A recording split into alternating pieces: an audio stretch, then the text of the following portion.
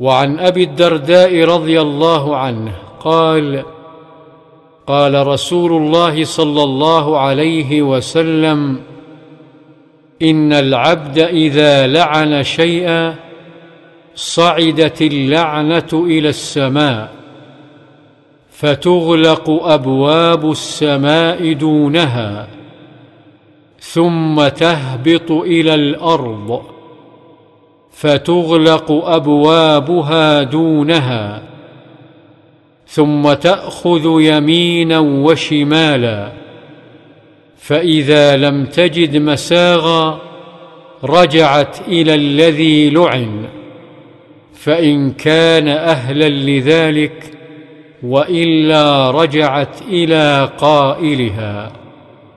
رواه أبو داود. وعن عمران بن الحصين رضي الله عنهما قال: بينما رسول الله صلى الله عليه وسلم في بعض أسفاره، وامرأة من الأنصار على ناقة، فضجرت فلعنتها، فسمع ذلك رسول الله صلى الله عليه وسلم فقال: خذوا ما عليها ودعوها، فإنها ملعونة.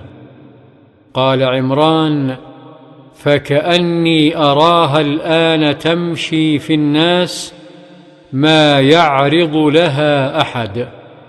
رواه مسلم.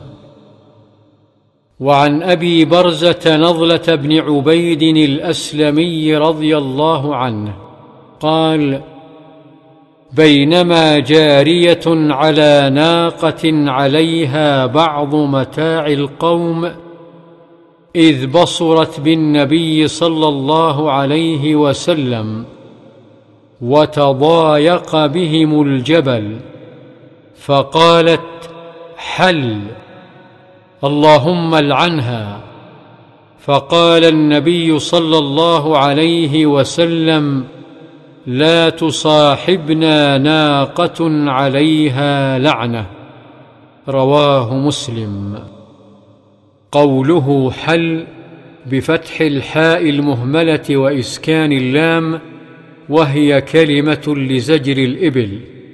واعلم أن هذا الحديث قد يستشكل معناه، ولا إشكال فيه، بل المراد النهي أن تصاحبهم تلك الناقة، وليس فيه نهي عن بيعها وذبحها وركوبها في غير صحبة النبي صلى الله عليه وسلم، بل كل ذلك وما سواه من التصرفات جائز لا منع منه، إلا من مصاحبته صلى الله عليه وسلم بها، لأن هذه التصرفات كلها كانت جائزة، فمنع بعض منها، فبقي الباقي على ما كان، والله أعلم.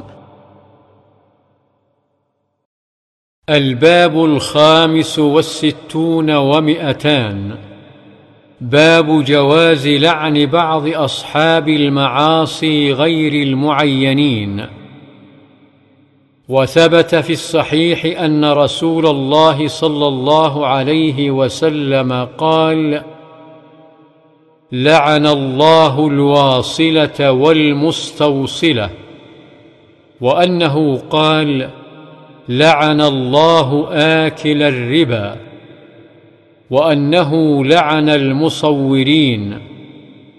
وأنه قال: لعن الله من غير منار الأرض، أي حدودها.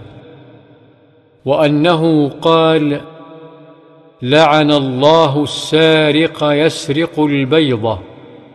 وأنه قال: لعن الله من لعن والديه. ولعن الله من ذبح لغير الله. وأنه قال: من أحدث فيها حدثا أو آوى محدثا فعليه لعنة الله والملائكة والناس أجمعين. فعليه لعنة الله والملائكة والناس أجمعين، وأنه قال: اللهم العن رعلا، اللهم العن رعلا وذكوان وعصية عصوا الله ورسوله. وهذه 3 قبائل من العرب. وأنه قال: اللهم العن رعلا وذكوان وعصية عصوا الله ورسوله. وهذه 3 قبائل من العرب. وأنه قال: لعن الله اليهود اتخذوا قبور أنبيائهم مساجد. وأنه لعن المتشبهين من الرجال بالنساء والمتشبهات من النساء بالرجال. وجميع هذه الألفاظ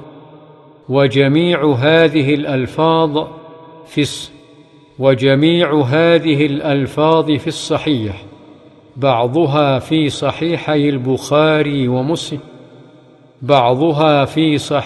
البخاري ومسلم، وبعضها في أحدهما. وإنما قصدت الاختصار بالإشارة إليها، وسأذكر معظمها في أبوابها من هذا الكتاب إن شاء الله تعالى. الباب 66 و200. باب تحريم سب المسلم بغير حق. وعن ابن مسعود رضي الله عنه قال: قال رسول الله صلى الله عليه وسلم: سباب المسلم فسوق وقتاله كفر. متفق عليه. وعن أبي ذر رضي الله عنه أنه سمع رسول الله صلى الله عليه وسلم يقول: لا يرمي رجل رجلا بالفسق أو الكفر إلا ارتدت عليه، إن لم يكن صاحبه كذلك. رواه البخاري.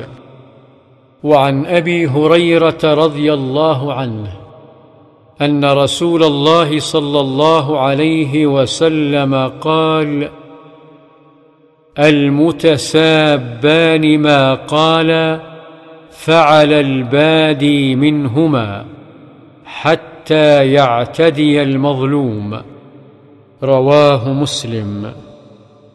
وعنه رضي الله عنه قال: أتي النبي صلى الله عليه وسلم برجل قد شرب، قال: اضربوه.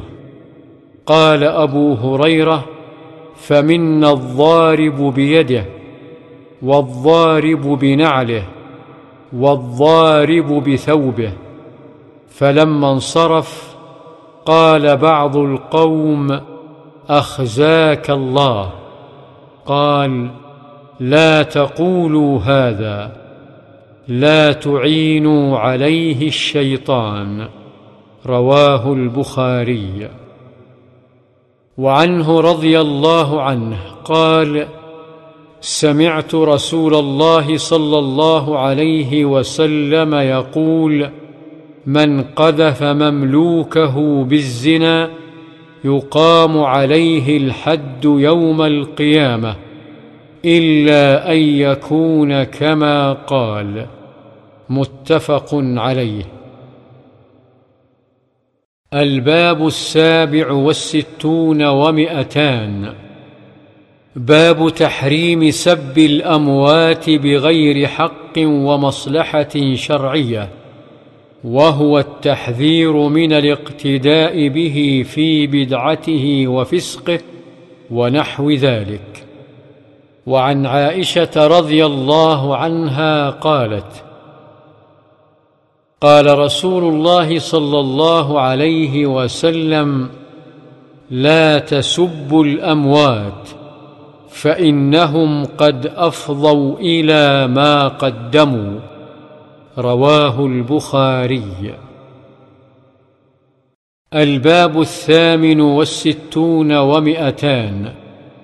باب النهي عن الإيذاء. وعن عبد الله بن عمرو بن العاص رضي الله عنهما قال: قال رسول الله صلى الله عليه وسلم: المسلم من سلم المسلمون من لسانه ويده، والمهاجر من هجر ما نهى الله عنه. متفق عليه. وعنه رضي الله عنه قال: قال رسول الله صلى الله عليه وسلم: من أحب أن يزحزح عن النار ويدخل الجنة فلتأته منيته وهو يؤمن بالله واليوم الآخر، وليأت إلى الناس الذي يحب أن يؤتى إليه.